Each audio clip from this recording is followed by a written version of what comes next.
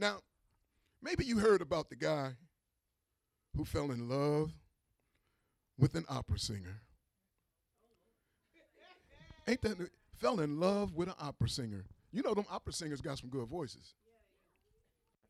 He hardly knew her, since his only view of the singer was through binoculars from the third balcony.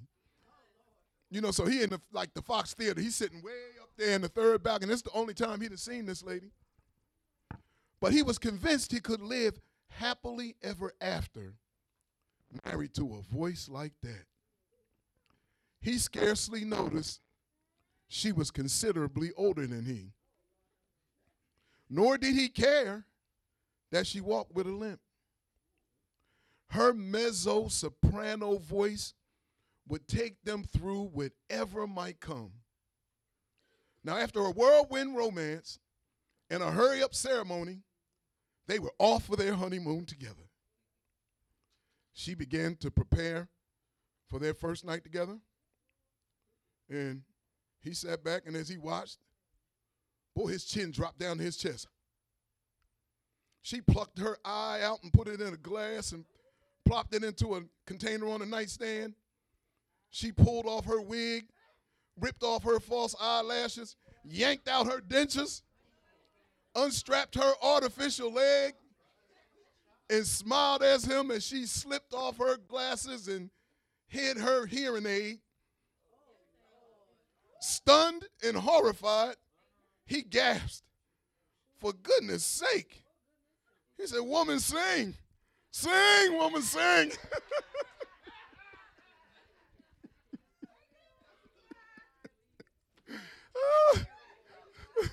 If her singing gonna get him through, it's gonna have to get him through this. But isn't it amazing how we can look at a person or a situation or just something that we desire and want it so bad that we'll ignore obvious warnings. We'll see the warning.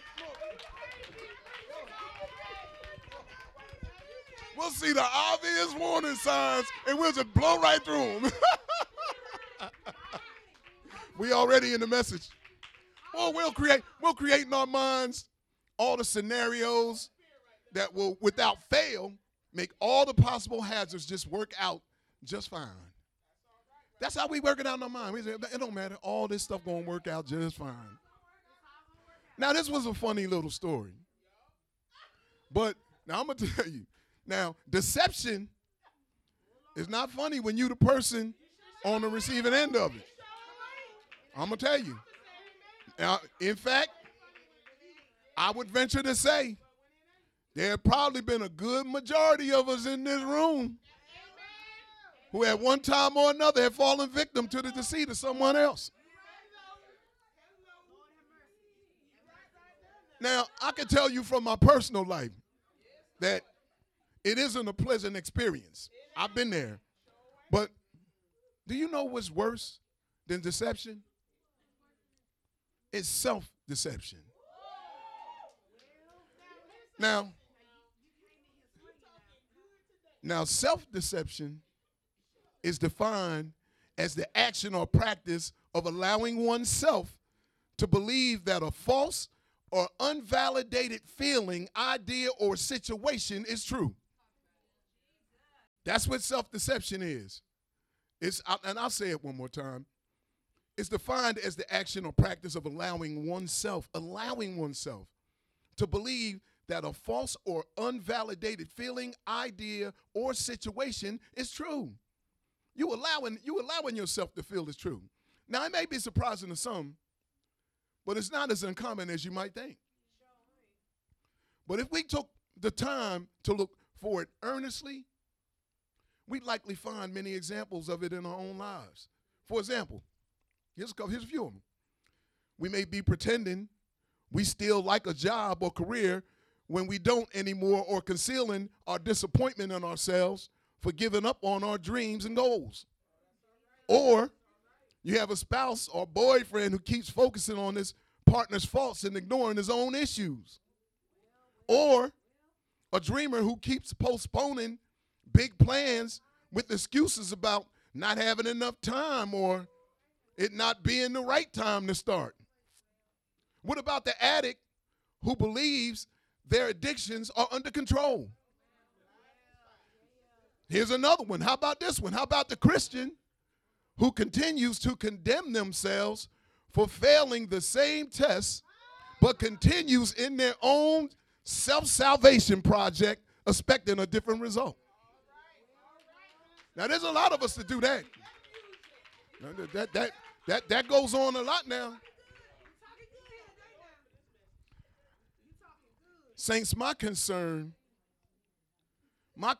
is how do we as believers get beyond our struggles and start living in the freedom and power of the gospel? How do we get beyond that? You know, if you wasn't here Wednesday night, I meandered around up here and said a few things. But the one thing we talked about was, I talked about was how it makes me feel, you know, to see people continue to struggle and fall down and then beat themselves up so bad and stay in that cycle. I mean, it's a hurtful thing to sit back and watch when you know you've been there yourself and you know that the answers are in Christ.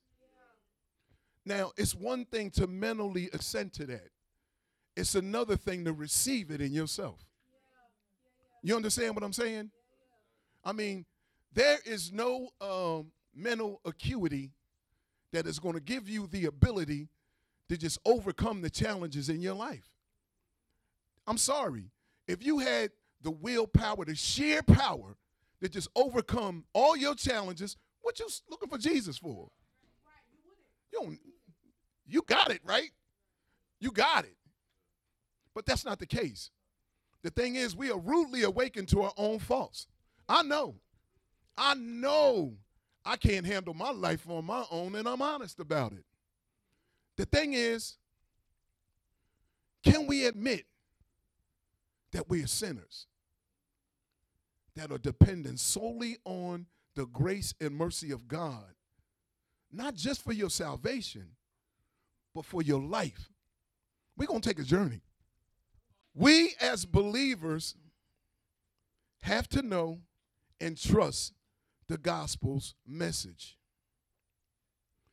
If we do not know, if we don't know it and trust it, if we don't know it and trust it, then how are we going to share it with others and have any faith in its power to deliver? This is the year where we're going to be doing service. This is a year of service. And I'm going to talk about, I don't want to get too far ahead of myself, but it's imperative for Christians to have an understanding of the pricelessness of the gift they have received and the graciousness of the giver. Now, as we speak the message of the gospel, as we speak right now, the message of the gospel is being distorted, and the distortions are being promoted as Christian genre in theaters.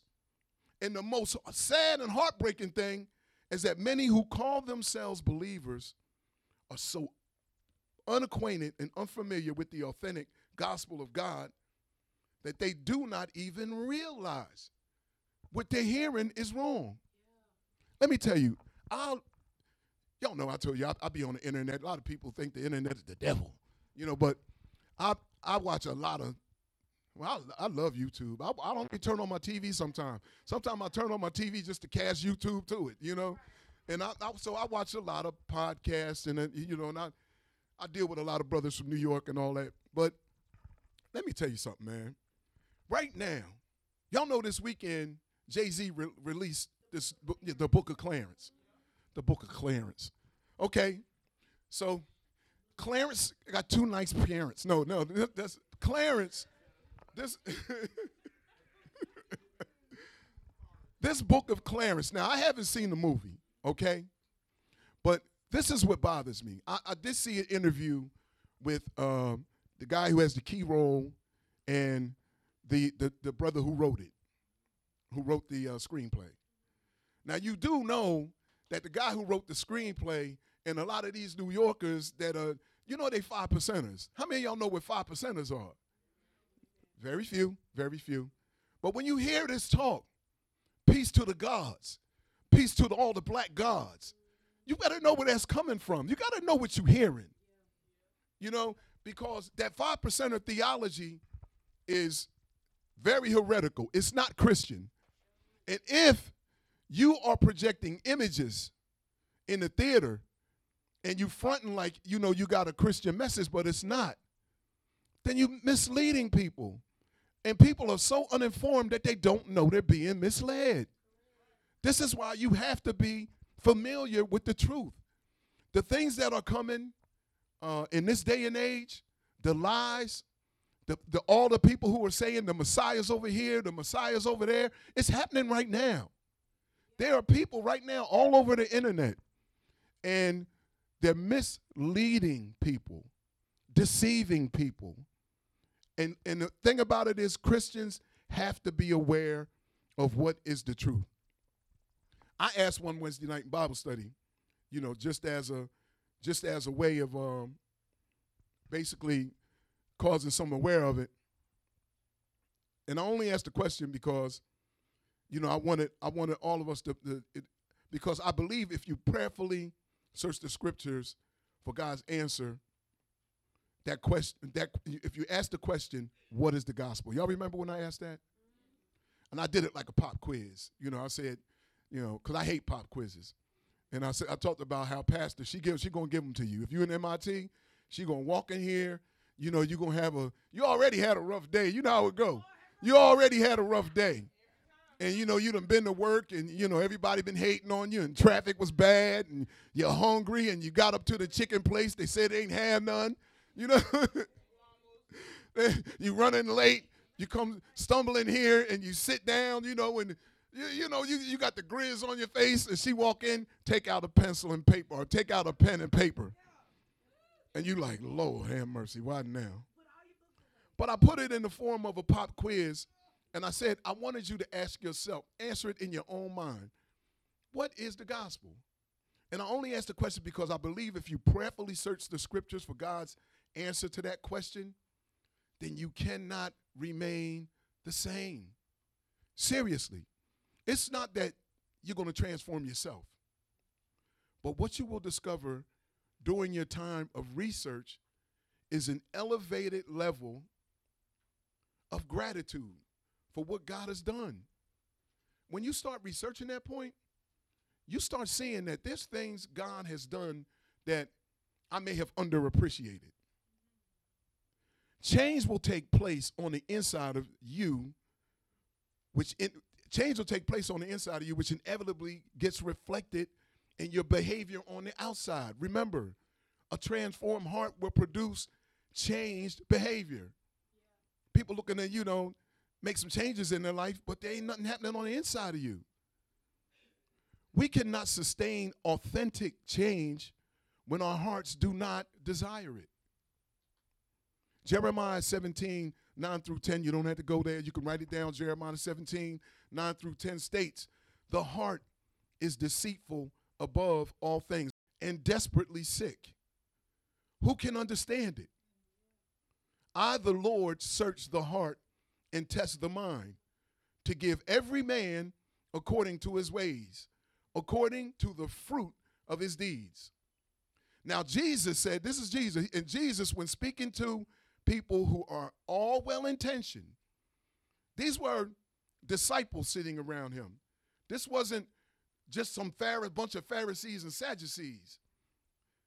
Jesus said to people who were all well-intentioned, he says in Matthew chapter 7, verse 11, you can write that down, Matthew chapter 7, verse 11, he said, if you then who are evil know how to give good gifts to your children, how much more will your Father who is in heaven give good things to those who ask him? Now we focus on him saying, how much more will I give the good things? He called them evil. Did you hear that? These were disciples because he's speaking about the heart of men. Okay? We think, I don't know, I think people get the idea that, you know, when you out there in the world, that you just a little bit sick, that you got like a little minor illness going on that, you know, you got some symptoms that are leading toward death. No. The Bible says you are dead in your trespasses and sins. You been to funerals? There ain't no dead folk doing nothing for themselves to get themselves out of their situation. If dead folks is getting their own selves out of their own situation and animating and rising to life, then why the cemetery still so full? Why the morgues got all them bodies? Dead men can do nothing on their own. You can do nothing without Jesus. Let me keep going. I'm getting ahead of myself here. So Jesus said, he called them evil. The problem with sinful man is a heart issue. It's a heart issue. There are some other things, and we'll cover those too. But man in his unregenerate state, does not desire God, neither does he even want him in his thinking. Y'all heard me say that before. People do not choose the things that they do not desire. If you don't desire it, you ain't choosing it. You don't want something. I mean, you ain't out here just taking on stuff that you don't want. If you don't want it, you ain't focusing on it. You ain't got your mind on it. You don't desire it. In fact, Romans 8:7 says it this way. For the mind that is set on the flesh is hostile to God, for it does not submit to God's law. Indeed, it cannot. Now, I want you to hear that.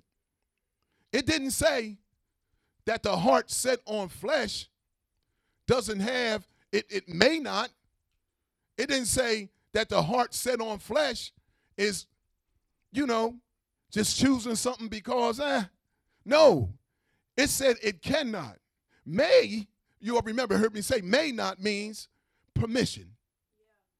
It didn't say the heart is not permitted. It said it can't. The ability is not there for a man to just desire or choose God on his own. It ain't in you. It's not. This is why I'm so hard on Christians for being so hard on themselves. And y'all heard me say this before. Look where you at. You think you got here today on your own. That desire to come here and to hear a word of God, did you give God thanks for that? Or you think you stirred that up on your own? Oh, you don't recognize the work of the Spirit already in you. Say gratitude. So it says he cannot. We see God speaking through the prophet Ezekiel in Ezekiel chapter 36, verse 26, saying, and I will give you a new heart and a new spirit I will put within you. And I will remove the heart of stone from your flesh and give you a heart. I will remove the heart of stone from your flesh and give you a heart of flesh. Now I want to look at six things. I have 6 things. Since we're going out, this is the year of service. So if this is the year of service and we're going to be ministering to people, we're going to be doing outreach and things like that, it is imperative that we know the essentials of the gospel. You ain't got to know all the deep theological stuff. But there are 6 things that are essential. And these are 6 things that if you ain't hearing it, when people are telling you, about the message, and listen, I'm not standing up here insulting your intelligence, okay? I'm sitting up here speaking about this because this changed my life, okay? This changed my entire life. Man, y'all, let me tell you, I was one of the worst people on the planet. It amazes me that I am saved, that God saved me, made me the man I was to my wife, my family, and all that. The God you see standing before you is a God that's amazed that he saved, because I know I didn't deserve it. If there's anybody that deserved to bust hell wide open, it's me. Why would he save somebody like me? And that amazes me. That it wasn't about my whole life situation. It wasn't about the stuff I was doing. I was basing it on, I was looking at my life and saying, my life is not worthy of God saving me. That's how I was looking at it. But God said, I love you. And there's nothing you can do to motivate me to love you. There's nothing you can do to make me stop loving you. There's nothing you did to make me love you. I loved you before you was you. Let me tell you something. The only reason you hear me talk about the gospel is because there's power. People are looking for power everywhere. Everywhere. People are looking for power except where it is. If you're going to be looking for power, why are you looking everywhere except where the power of God is? Paul said that the gospel is the power of God unto salvation. Problem is we just stop right there. We just think it's, get saved and go on about our business. So we see God speaking through Ezekiel. We heard what he had to say. Now I want to focus on 6 things. I want to focus on 6 things that are essential to the gospel. And these 6 things, if you're not hearing them, you're not hearing the gospel. People who are talking about all this stuff, that God's going to do for them and all these other things, or they might have half of the message. These are the 6 essential things. Number one, the gospel, this is the number one thing to remember. The gospel was a plan, okay? It was a plan. Go to Ephesians chapter 1. We're going to go there. Ephesians chapter 1, verses 4 through 7. When you get there, say amen. I only heard 1 or 2 of y'all. So when you get there, say amen. Amen. All right, that's more, y'all. All right, so it says, even as he chose us in him before the foundation of the world, that we should be holy and blameless before him in love. And in some translations, the in love is on one side, in one verse, starts in the other verse. Just strange. In love, he predestined us for adoption to himself as sons through Jesus Christ, according to the purpose of his will, to the praise of his glorious grace, with which he has blessed us in the beloved. In him we have redemption through his blood, the forgiveness of our trespasses, according to the riches of his grace. In John chapter 17, verse 24, Jesus says this. John chapter 17, verse 24, Jesus says, Father, I desire that they also, whom you have given me, may be with me where I am, to see my glory that you have given me, because you loved me before the foundation of the world. So the message of the gospel speaks of God's plan from eternity past to give those who he has called to salvation as a love gift to his son before he even created men. The gospel is a plan. It's not a haphazard idea.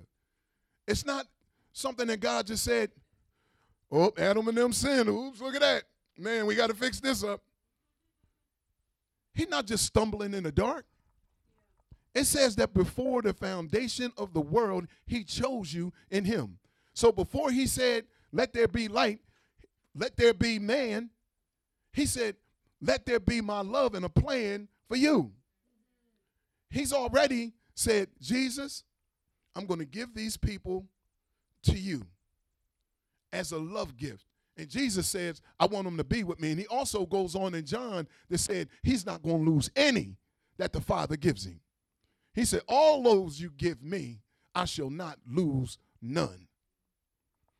Oh, you see, we look at our life, as it is, and we think because we stumble and have problems and stumble and have problems, that God's going to give up on us. What kind of God y'all think y'all serve? You know the God you serve? Do you know he knows everything perfectly? He's omniscient. That means something. Okay, so how are you going to be omniscient? You didn't know I was going to sin today? You didn't know I was going to make that mistake yesterday when you said you saved me? You think your salvation is dependent on your works and not what Christ worked out. He died once for all. You got to get your believer working. He died once for all. He's not being crucified again. So, somebody got to start trusting. Somebody got to start trusting. We're going to keep going. I'm only on number one. I don't want to stay there. I'm on number one. Lord. All right, number two. Write this down. The gospel is an event.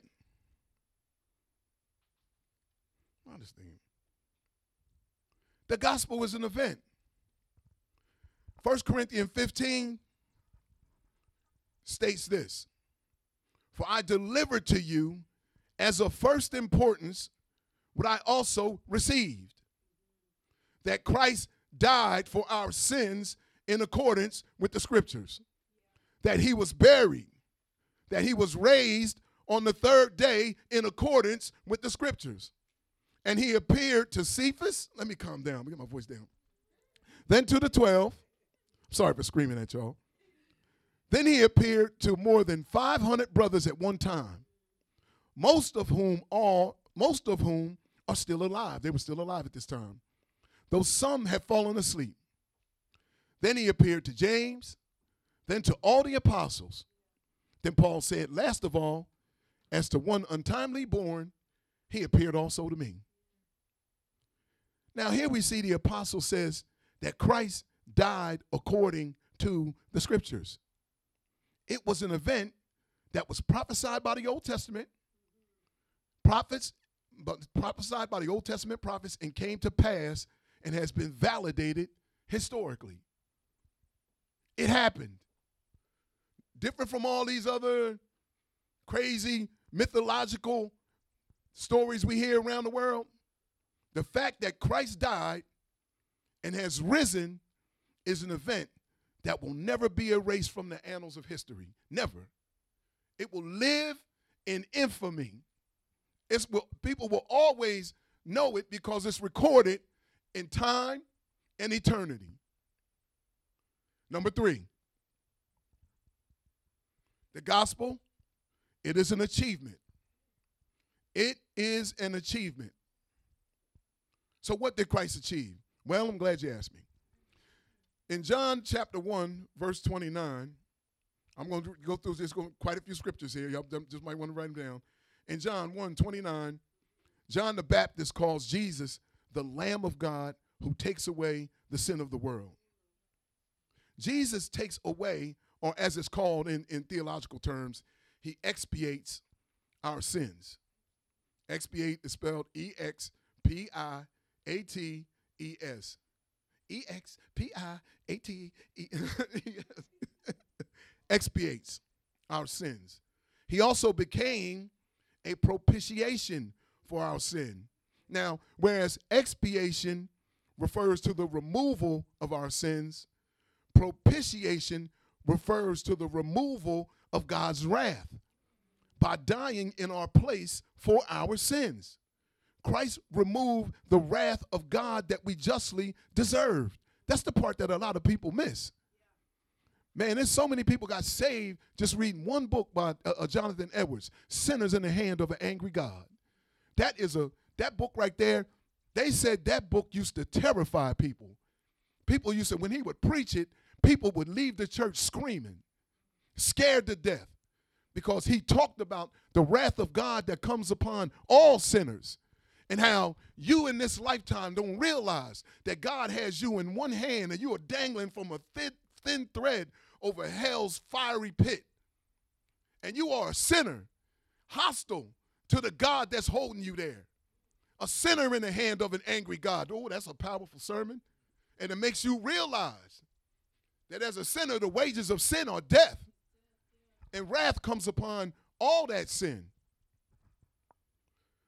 So Christ, his achievement was he removed the wrath of God. He removed God's wrath.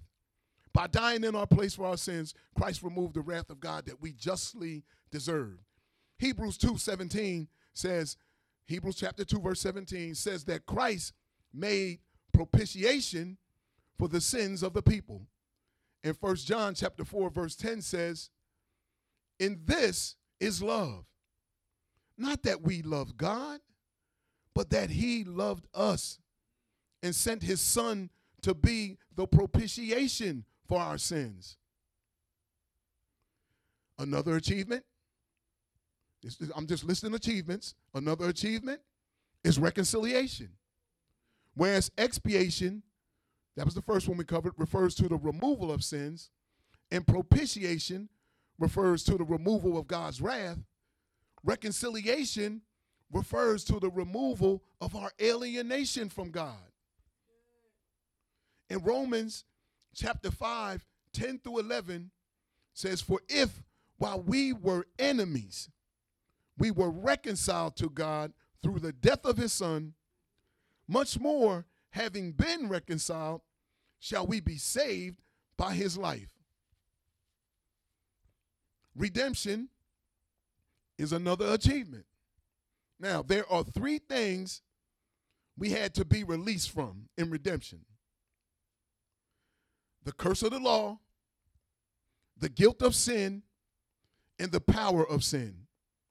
Christ redeemed us from each of these. Christ redeemed us from the curse of the law. Christ redeemed us from the curse of the law, having become a curse for us, says Galatians chapter 3, 13 through 14. Romans chapter 3, 24, I told you going through a lot of scripture. Romans chapter 3, verse 24 says, Christ redeemed us from the guilt of our sin. We are justified as a gift by his grace through the redemption which is in Christ Jesus. Christ redeemed us from the power of sin, knowing that here's a scripture, knowing that you were not redeemed with perishable things like silver or gold from your futile way of life inherited from your fathers, but with precious blood, as of a lamb, unblemished and spotless, the blood of Christ. That's 1 Peter chapter 1, verses 18 and 19. Another achievement was the defeat of the powers of darkness. Colossians chapter 3:15 says, he disarmed the rulers and authorities and put them to open shame by triumphing over them in him. Speaking of God, how he triumphed over them through Christ. And one major achievement, one that I definitely appreciate, is that he did all of this, all the things I previously mentioned, he did all of this by dying as our substitute. This is what it means that Christ died for us in Romans 5:8, and he gave himself for us in Galatians 2:20. As Isaiah says, he was pierced through for our transgression. He was crushed for our iniquities. The Lord has caused the iniquity of us all to fall on him. That's Isaiah 53, verses 5 through 6. So the gospel is an achievement. Number 4, it is a free offer. The sincere free offer of the gospel is God's revealed, loving, and gracious will that gospel hearers should receive salvation as it is offered in Christ by the gospel. Scripture says, for God so loved the world that he gave his only begotten Son, that whoever believes in him should not perish but have eternal life. For God did not send his Son into the world to condemn the world, but in him that the world might be saved through him. Okay? Moving on to number 5. Number 5 is application. The application. we apply all the previous achievements by faith. God did something amazing in history for us before we had any sense or taste of it.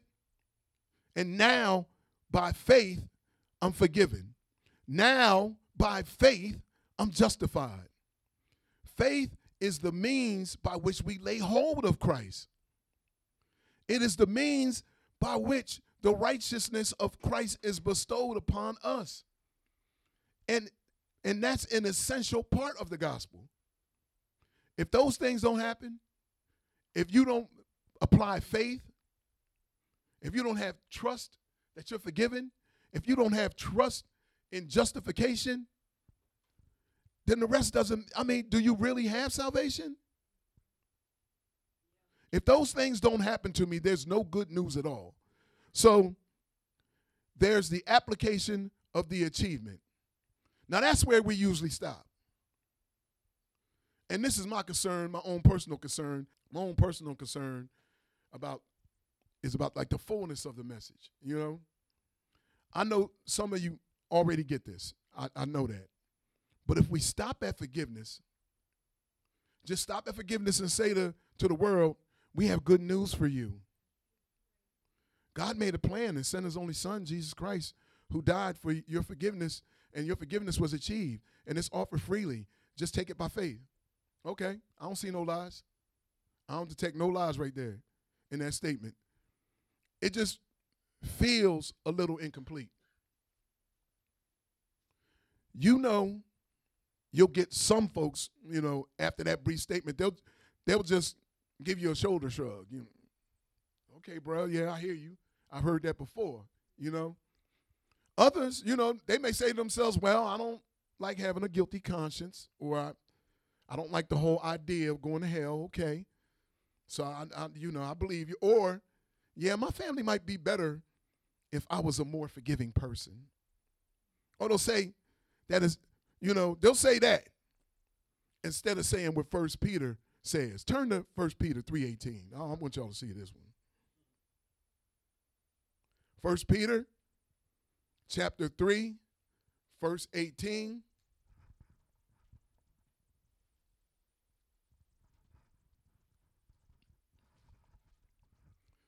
When you're there, say amen.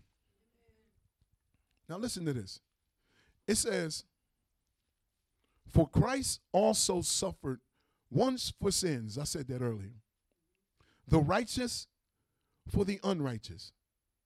But he tells you why. That he might bring us to God. Did you hear that? We think that the end game is we get saved and it stops right there. But you don't see what God's working on, do you? It wasn't just so you can, come to church and practice some religious practices. But Christ died for you, suffered for you, the righteous, him, for the unrighteous, me, that he might bring us to God. Being put to death in the flesh, but made alive in the spirit. Now, I love the way the New Living Translation reads this. I really think it communicates it the best. I read the New Living Translation. Now, listen how the New Living Translation says it. Christ suffered for our sins once for all time. He never sinned.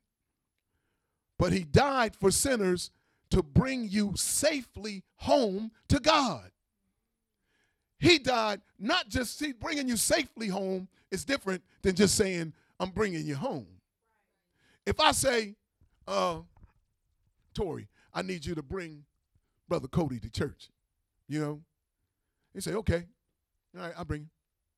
Now listen, there's some perils along the way. I need you to bring him safely to the church.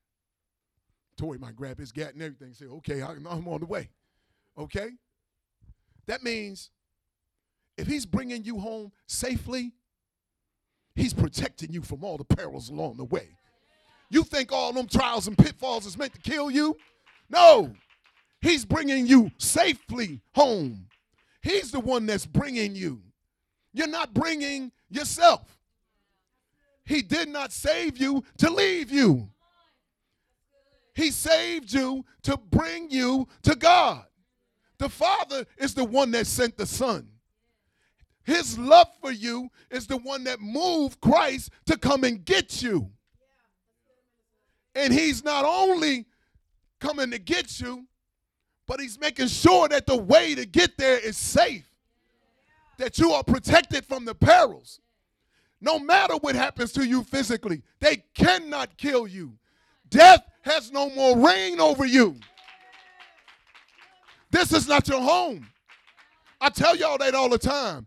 If you lived 150 years, that is just a blink in the eye of eternity.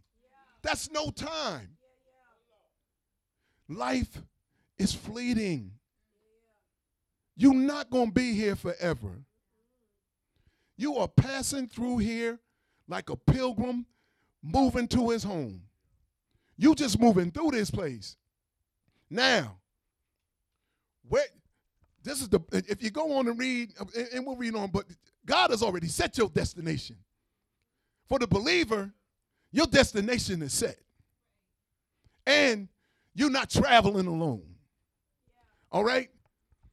But for the unregenerated, they might be walking right beside you. And you going one way, and they going the other way. And they might be out here giving words of knowledge. They might be out here testifying, doing a lot of things. They ain't got no relationship with Jesus, and that's a problem. Jesus said, because there's going to be people, Lord, Lord, did I not prophesy in your name and do all this? Lord, I spoke the name of Jesus. Then I cry out your name. And he's going to say, depart from me, you workers of iniquity, for I don't know you. You don't have no relationship with me. I don't know you. You out there throwing my name around like you know me. You don't know me. You're after your father, the Satan, the devil. That's who you know. Matter of fact, go see him. Quickly. You're going to fall like lightning from there. I'm trying to tell you. But First Peter reads, and I love the way the New Living Translation translated that. Now, let me talk about this for a moment, because Christ, well, I'll read this part, then I'll talk about my personal situation. He suffered physical death, but he was raised to life in the spirit. Saints, hear me. Y'all hear me loud and clear on this one. You will never, never, never, never, never, ever get to a point where you outgrow the gospel. If you done got there, you in a bad, bad place. You will never, at any time in your life, get to a place where you outgrow the gospel and no longer have a need for it. Now, let me tell you about me personally. Y'all know when I lost my wife, that was one of the darkest times of my life. To have somebody that you devote almost 4 decades of your life to and love them, your partner, your best friend, and you lose them. Let me tell you something. Grief, now there's some of y'all dealing with things worse than grief in here. There's some of y'all dealing with some things that are a lot more work, that are a lot worse than that. Health conditions, all kind of stuff. You dealing with some things. But let me tell you what helped me. It was the gospel that gave me light in my darkest place. I'll tell you the scripture that blessed me. Now, and I'm going to tell you something. It might be something different for you, but this is what it was for me. And I know it's 1 Thessalonians. I've got to find my scripture in here. There it is. 1 Thessalonians chapter 4, verses 13 through 18. This is the New Living Testament again, the New Living Translation I'm reading this from. It says, and now, dear brothers and sisters, we want you to know what will happen to believers who have died, so you will not grieve like people who have no hope. For since we believe that Jesus died and was raised to life again, we also believe that when Jesus returns, God will bring back with him the believers who have died. We tell you this directly from the Lord. We who are still living when the Lord returns will not meet him ahead of those who have died. For the Lord himself will come down from heaven with a commanding shout, with the voice of the archangel, and with the trumpet call of God. First, the believers who have died will rise from their graves. Then, together with them, we who are still alive and remain on the earth will be caught up in the clouds to meet the Lord in the air. Then we will be with the Lord forever. So encourage each other with these words. And there it is. Just as good as pure gospel gold. That scripture gave me peace. That scripture gave me peace in a very dark place. And because it spoke to me, it said to me, hey, you know your wife is a believer. All right? And the whole thing about it is when I lost her, and I know this is going to sound stupid, you know, I felt like she left me, you know, because me and her always had this commitment to each other that, I ain't going nowhere, you ain't going nowhere, you know, and I fought hard to make sure she ain't going nowhere. So when she left, I felt like, oh, you left me here. I always thought I should be the one to leave first. Pastor was always like, Daddy, she wouldn't have been able to take it. You know, if you would have passed, you know, she don't know I ain't much stronger than her. You know, I said I ain't much stronger than her. But this scripture let me know that there's coming a time where we are going to celebrate in the presence of the Lord together. And that is how the gospel spoke to me.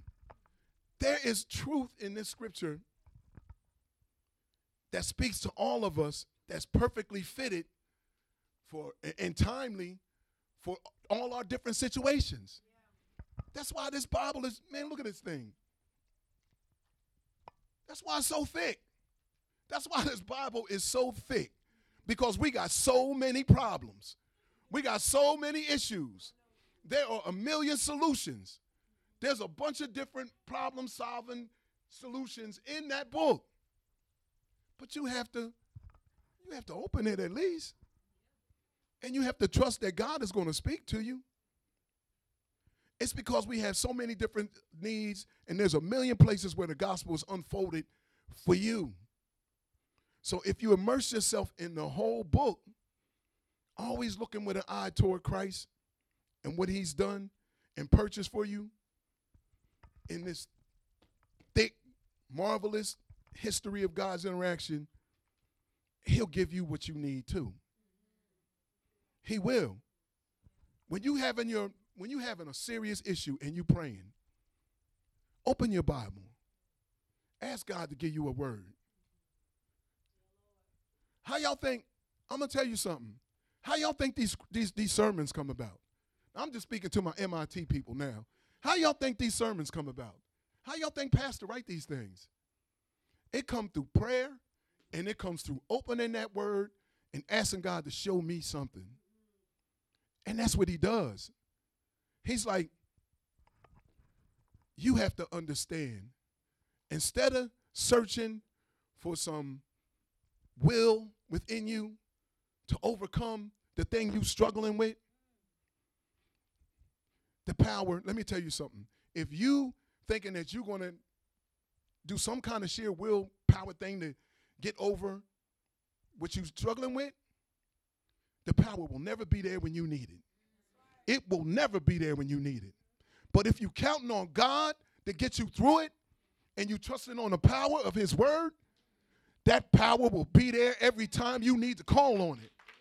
Every time. We was sick. They was up here singing the song, He Won't Fail. Okay?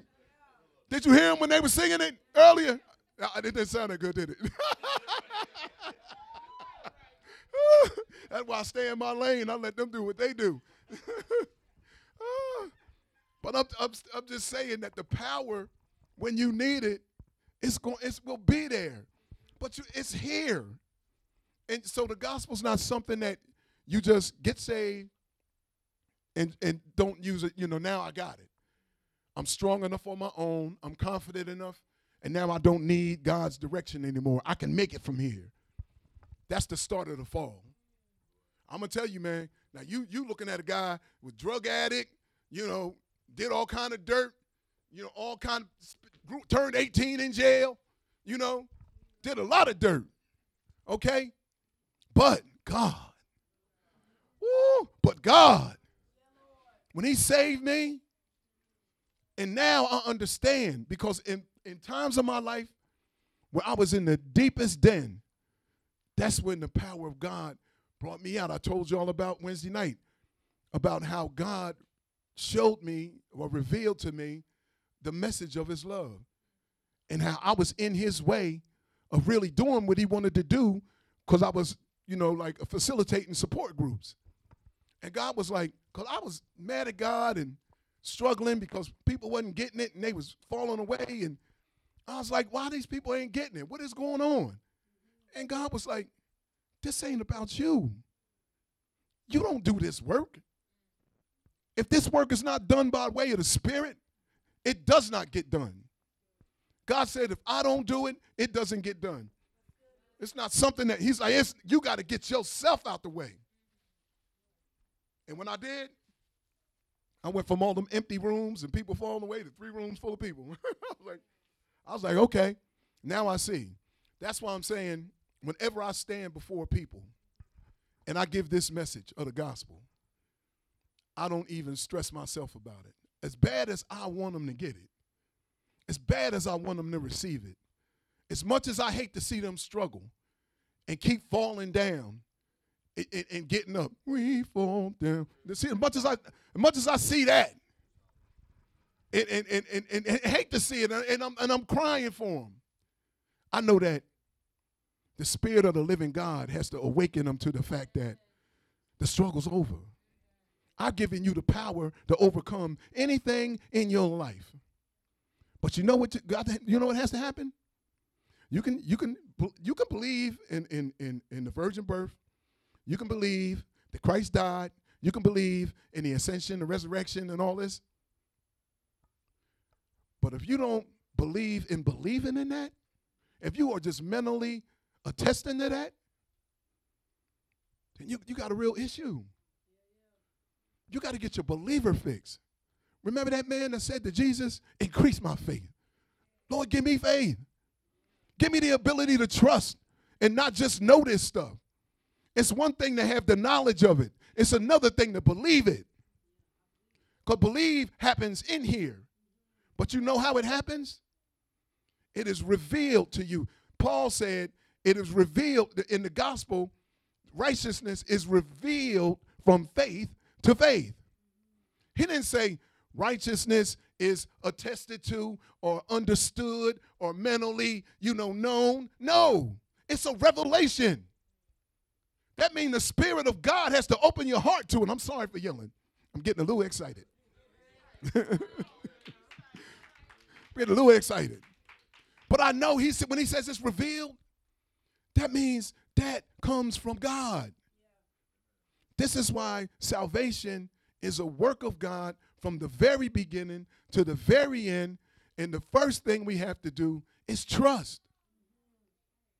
Faith is a living line of trust between you and God. So I didn't say a dead line.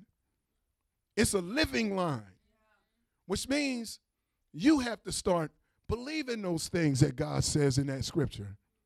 When you open it, there's one thing to know it, but do you believe it? How you going to walk out here in an outreach and tell somebody about a gospel you don't even believe in? You ain't got no faith in it, but you expecting God to move in their life in it. You don't trust it at all.